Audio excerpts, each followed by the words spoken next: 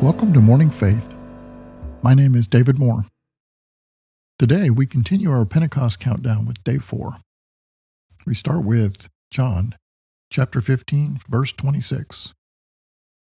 But when the Helper comes, whom I will send to you from the Father, the Spirit of truth, who proceeds from the Father, he will bear witness about me. As we continue our conversation about Pentecost, we are reminded that Jesus sent us a helper as our guide in the form of the Holy Spirit. Does this mean that we'll not encounter any hardships or hard decisions to make?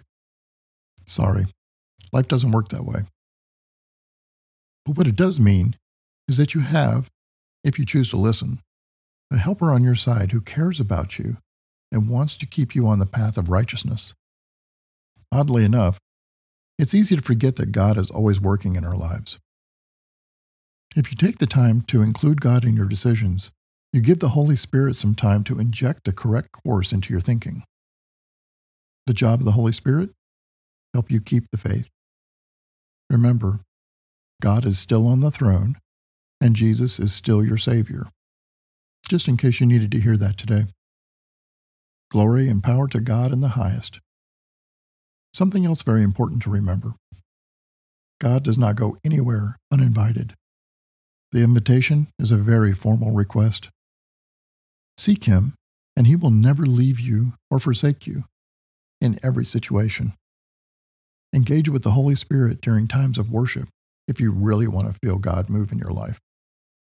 The more you understand God, the easier it will be for you to understand the purpose He has for you. Pray today and ask the Holy Spirit to be your helper. Seek Him in all things and in every way. As we are all sinners, repent of your sins and ask for forgiveness. Trust in the Holy Spirit to show you the way. Thanks for listening to Morning Faith.